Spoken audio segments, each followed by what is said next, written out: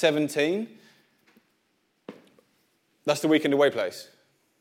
Looks pretty nice, doesn't it? The weather will be similar, I am sure. Okay, John chapter 17. If you've got a Bible, please open it today. If you're a visitor, it's great to see you. Just to introduce myself, I'm Josh. I'm part of the leadership team. And what we are doing as a church is we're going through the book of John. We are passionate about Scripture. We believe that Scripture is authoritative. It is God's word for us today. And so we open the Bible every Sunday and we look at it, we study it together. And we've been going through the book of John in a series that we have entitled Real Jesus. We want to get to know the real Jesus. And John is such a helpful book for that. It shows us who Jesus is, who he was on earth, who he is. And it's just been a brilliant book, if you ask me. We've found out so many things. And we're up to John chapter 17. One of the things we found out about Jesus is that he was and is a man of prayer. Jesus was a man of prayer. And when we think about it, we know Jesus, we've been worshipping him today. His God became flesh. And we see this in John 1, that he tabernacled. He came down. He made his dwelling place. He lived on earth. This is God, the creator, who was in the beginning. Genesis 1, in the beginning, with God. He comes down, takes his place in earth. And you sort of think, well, what does God do? What does he look like? One thing that is through and through his life is that he was a man of prayer. The relationship that he had with the Father is absolutely, it's so clear all the way through. In good times, in bad times, when he's busy, when he's not so busy, he is a man of prayer. I think if there's one thing I want you to get from this morning, is that Jesus prioritized prayer. In fact, sometimes I spoke about this as we spoke about prayer a couple of weeks ago. It almost seems that he prioritizes prayer too much. You think, well, there was a good opportunity there, Jesus, to tell everyone who you are. But actually all he does is he immediately goes away and prays. You sort of think, that's an interesting priority. This is how high Jesus prioritized prayer. When I think as a church plant leader, well, this is the time to invite them to the Alpha course. Jesus actually, no, this is the time to go and pray. So if there's one thing I want you to get from this morning, it's this. Jesus was a man who prayed. Let's be a church who prays. It's vital. It's so, so important. And I think it's part of our story as a church. I believe we've been a church that's been birthed in prayer. And I want to grow in it personally even more. And I want us to grow in it as a church even more as well. And through all the Gospels, Matthew, Mark, Luke, and John, we see, as I said, Jesus praying in different contexts. And we see some of these prayers. And in Matthew 6, for example, we see the Lord's Prayer. The disciples know that Jesus is a man of prayer. And they say, how do we pray? Teach us how to pray. And then he teaches them, Our Father, who art in heaven, hallowed be your name. And he gives them this prayer. And we call it the Lord's Prayer, but more accurately, it's almost like it's the disciples' prayer. This is what you guys can pray. In John 17, we have the privilege of seeing how Jesus prays. This is a prayer that he is praying to his Father out loud. And so we have like this sneak preview, this insight into Jesus' prayer life. He prays out loud for the disciples, but obviously we today can have a look at it, we can hear it, we can see, okay, this is how Jesus prayed. And it's really important to understand the context in which he prayed. Because the few chapters before, we have found that Jesus has told his disciples clearly and plainly he is going to be leaving. Okay, it's a story of a lot of the gospel, is he's saying it subtly and the disciples are confused. But now he's finally said, I am leaving. He says it in 16. I'm leaving. I'm going. And they're like, oh yeah, you're going. We get it now. Thank you for explaining that. And it's in this context of leaving. It's in this context of knowing what is before him, he prays. Knowing what is about to happen to him, he prays. That is the context. I'm leaving. Something is going to happen to me. I'm going to pray. It's important to understand that context. And what I've done, I've invited Vimbai to come and read the prayer. We're going to read it all today. I want us to enjoy just listening to the whole prayer. This is Jesus' prayer, and I've asked Vimbai to do it. And I will hand over to you. I don't need to say anything else, really. There you go. Morning, church. Morning. So we're reading from John chapter 17. Jesus prays to be glorified. After Jesus said this, he looked toward heaven and prayed, Father, the hour has come. Glorify your Son, that your Son may glorify you. For you granted him authority over all people, that he might give eternal life to all those you have given him. Now this is eternal life, that they know you, the only true God, and Jesus Christ, whom you have sent. I have brought you glory on earth by finishing the work you gave me to do. And now, Father, glorify me in your presence with the glory I had with you before the world began. I have revealed you to those whom you gave me out of the world. They were yours, you gave them to me, and they have obeyed your word. Now they know that everything you have given me comes from you.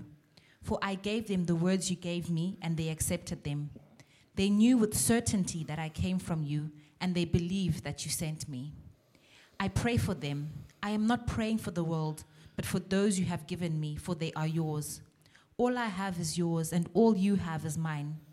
And glory has come to me through them. I will remain in the world no longer, but they are still in the world, and I am coming to you. Holy Father, protect them by the power of your name, the name you gave me, so that they may be one as we are one. While I was with them, I protected them and kept them safe by the name you gave me. None has been lost except the one doomed to destruction, so that scripture would be fulfilled. I am coming to you now, but I say these things while I am still in the world, so that they may have the full measure of my joy within them. I have given them your word, and the world has hated them, for they are not of the world any more than I am of the world. My prayer is not that you take them out of the world, but that you protect them from the evil one. They are not of the world, even as I am not of it. Sanctify them by the truth. Your word is truth. As you sent me into the world, I have sent them into the world. For them I sanctify myself, that they too may be truly sanctified. My prayer is not for them alone. I pray also for those who will believe in me through their message, that all of them may be one. Father, just as you are in me and I am in you, may they also be in us, so that the world may believe that you have sent me. I have given them the glory that you gave me, that they may be one as we are one, I in them and you in me, so that they may be brought to complete unity. Then the world will know that you sent me and have loved them, even as you have loved me. Father, I want those you have given me to be with me where I am and to see my glory, the glory you have given me because you loved me before the creation of the world. Righteous Father, though the world does not know you, I know you, and they know that you have sent me. I have made you known to them and will continue to make you known, in order that the love you have for me may be in them and that I myself may be in them. Thank you. Thanks, that's great.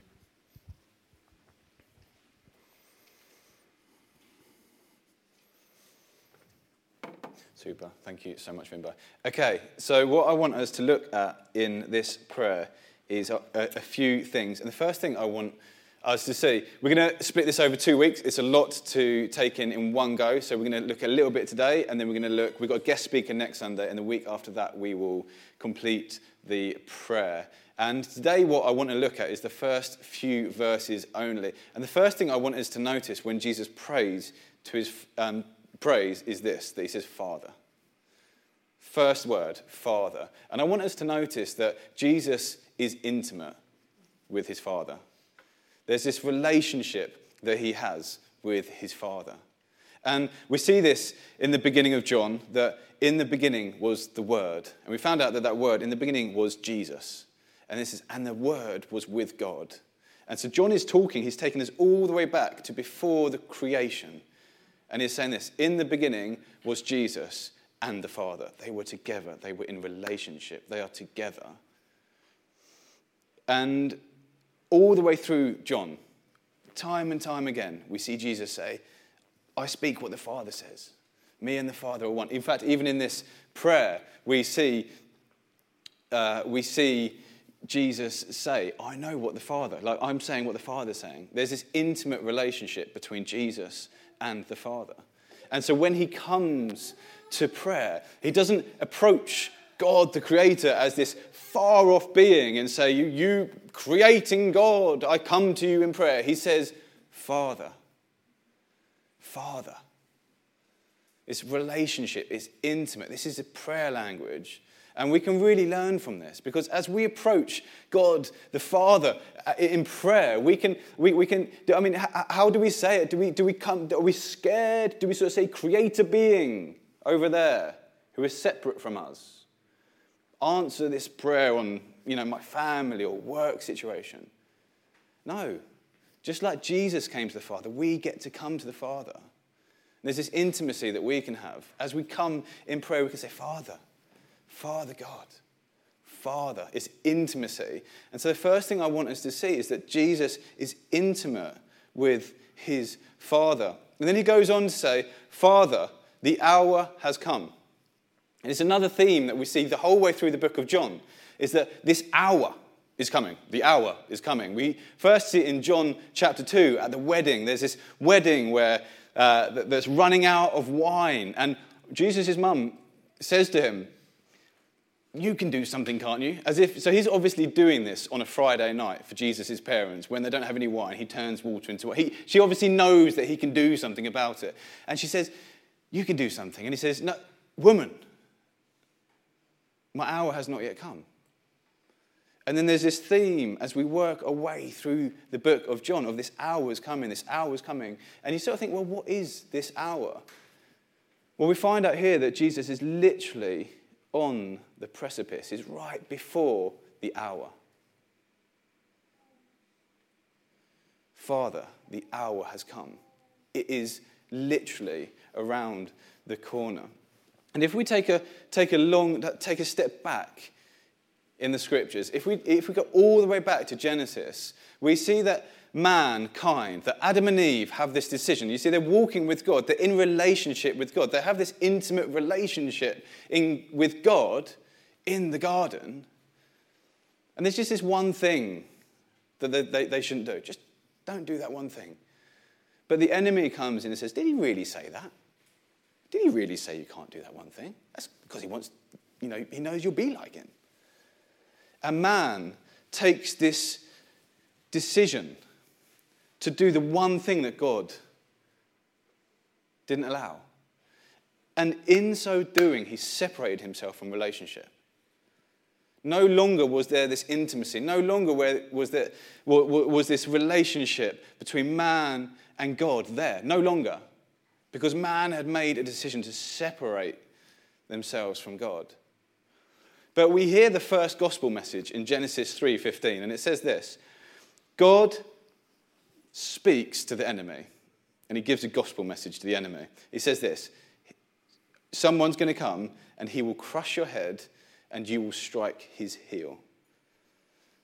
Right as man separates themselves from God, God says to the enemy, an hour's coming. An hour's coming. An hour's coming. And it's the story of Scripture. He will crush your head. He will crush your head. And all the way through the Old Testament, it's like prophets rise and then fall. Kings rise. Mighty David rises and then falls. Like Israel goes to God and then runs away from God and decides their own desires. It's the story of mankind. We always end up choosing our own desires. But there's this beat, there's this drum beat the whole way through. An hour was coming. An hour was coming. An hour was coming. Here we have Jesus, Father. The hour has come. Everything has been leading up to this moment. The whole of history has been leading up to this moment. The whole of history after this moment has been looking back to that moment, to that hour. What's he talking about? The cross and resurrection. He's talking about the moment that the enemy's head will be crushed. Wakey, wakey. That's the hour. And it's this terrifying moment. It's this moment that's terrifying for Jesus. It's terrifying for all of us. It's like, what will he do? Whole of creation holds its breath as there's been this promise, no one's quite lived up. No, we just don't have a relationship with God. We're not good enough. We can't do it. Sacrifices, lambs, they don't work. The whole of creation is holding its breath. Father, the hour has come. The head-crushing moment. I did a bit quieter that time. I got a bit too excited the first time. The head-crushing moment is around the corner. And there's this question. What will he do? What will he do? He knows what's before him. He understands the context. He understands why he's come to earth. Even if the disciples don't, they think he's come to rule, take over. He understands what it looks like. So it says this, Father, the hour has come, glorify your Son, that your Son may glorify you. Glory. Glorify your Son. Cross. Glory. Doesn't really seem to make sense. It seems like it's a paradox. It seems like I wouldn't put glory together with the cross. See, the cross is a place of death. It's a place where the thieves, the worst of society, would be hung. It's the worst of deaths. It's dirty, humiliating, painful, embarrassing. That, for me, doesn't equate to glory. For me, when I think about glory, I think about Tottenham Hotspur Football Club, the greatest team in the world, lifting a cup and everyone celebrating and everyone looking happy and the sun shining, and I'm thinking, and ribbons going off and fireworks and people spraying champagne everywhere. I'm thinking, that's glory. Or Sweden winning the FIFA World Cup. That's glory. Hard to get your heads around that one, I know. Tottenham's a lot more understandable. That's what I'm thinking is glory. That's the world's view of glory. Jesus says, glorify your Son. But he's going to a cross. Well, the apparent death, the death of Jesus on the cross, the apparent embarrassment, humiliation of the cross actually becomes Jesus' glorifying moment as he deals with the enemy. Glorify me in this strange way that we don't necessarily get. The cross, it looks so bad. Actually, it's that moment that the whole of creation has been looking to, and all history, everything has been pointing to. That is the moment of glory. The moment that all those years before, when man said, not interested, God, I'm going after my own way. That moment that made relationship with God again possible. That moment that now we can pray, Father. That we now can come to Creator God. The Creator of the heavens and the earth. And say, Father.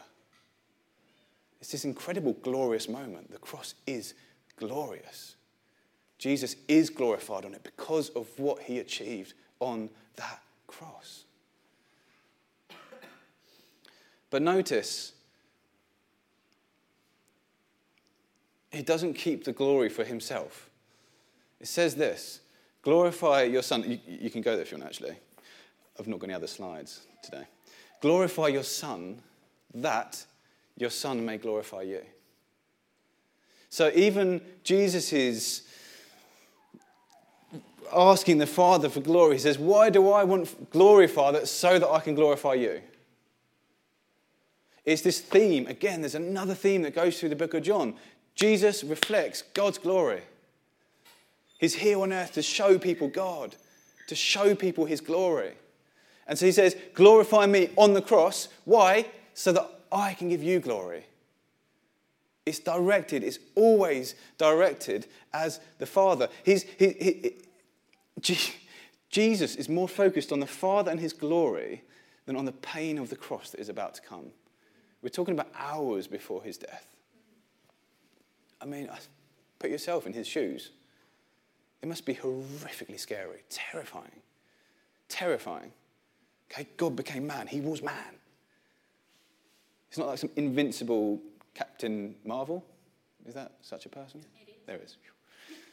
This is God become man. Terrifying. Yet he says it's for your glory. Incredibly. Mark 14, he prays in the garden, not what I will, but what you will. Take this cup from me, if you can. He's scared. He's terrified. We see him sweating blood. There's anguish. So he prays, take this away from me. Please, if there's any way, take it away from me. But not my will, what you will. Because I'm all about your glory, God. That's what I'm all about. That's what Jesus says. Is give me glory so you can get glory. It's what Jesus is all about. And as we look at Jesus, he challenges us in the same way.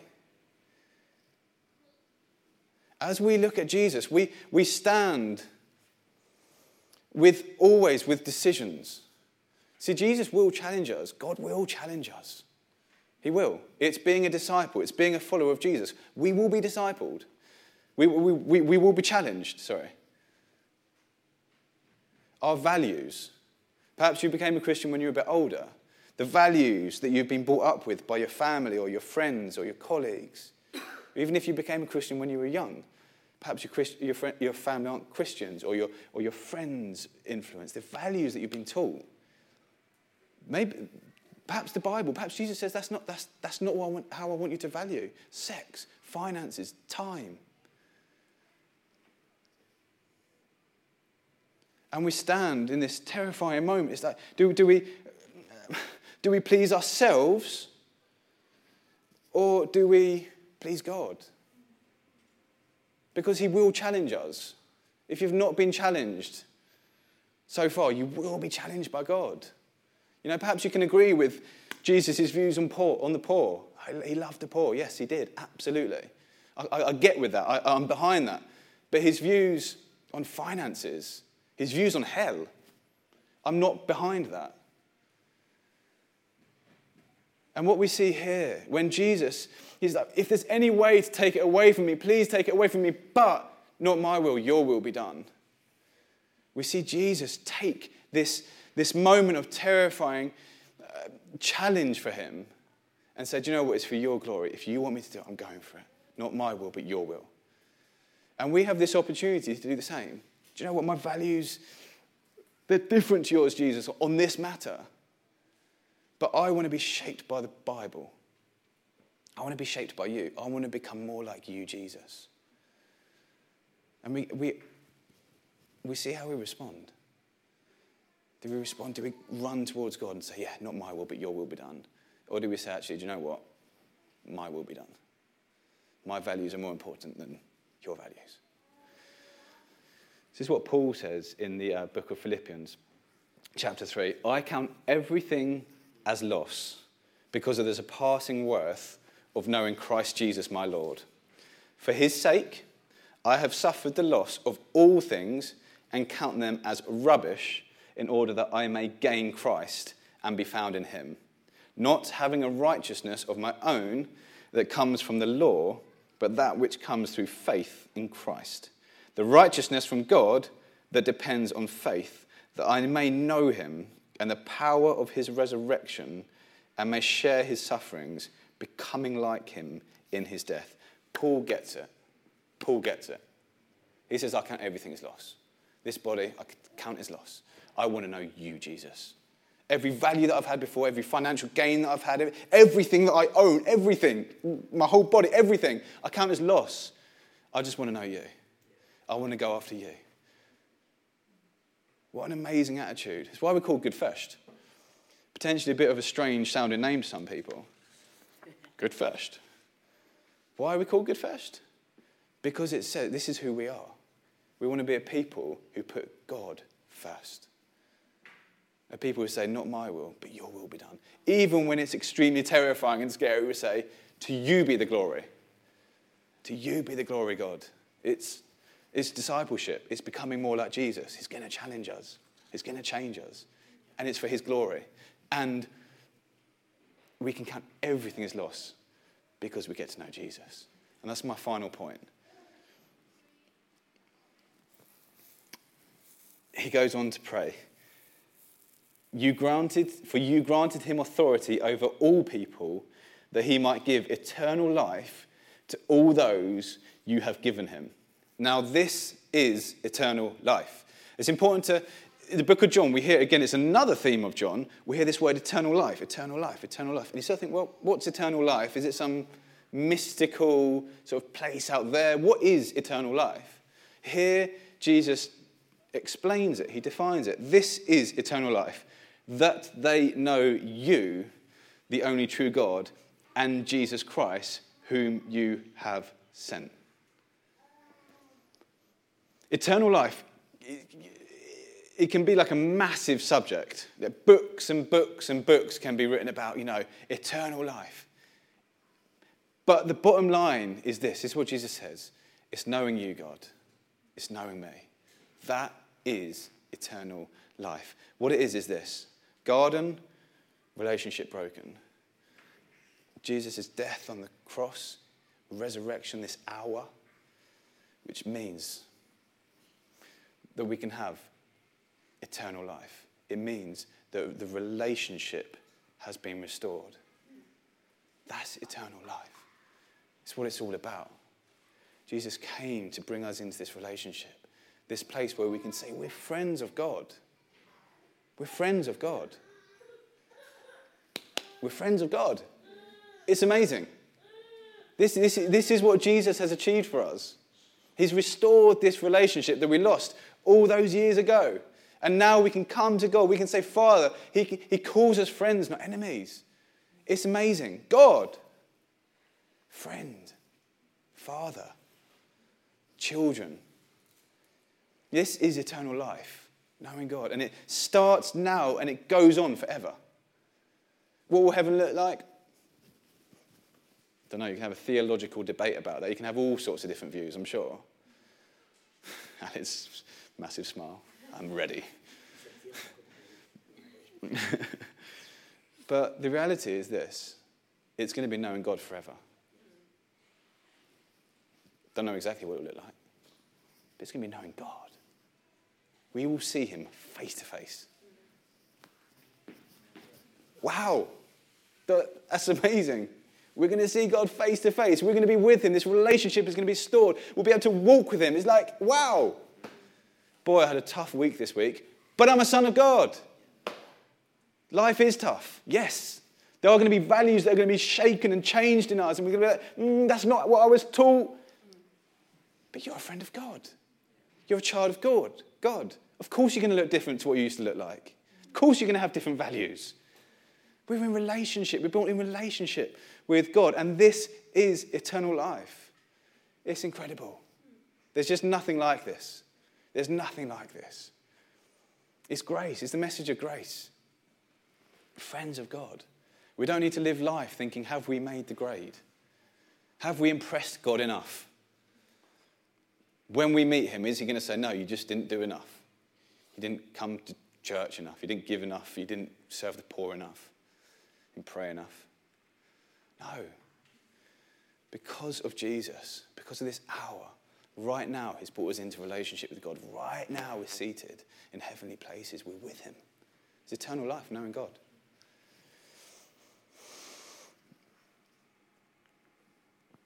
Aled, if you can come up, please. No wonder Paul says he counts everything else as rubbish. No wonder he says everything else is rubbish. Because he knows God. Knowing God or everything else we have. Of course Paul can say, oh, that's rubbish. I know God. Let me encourage you. Let me challenge you.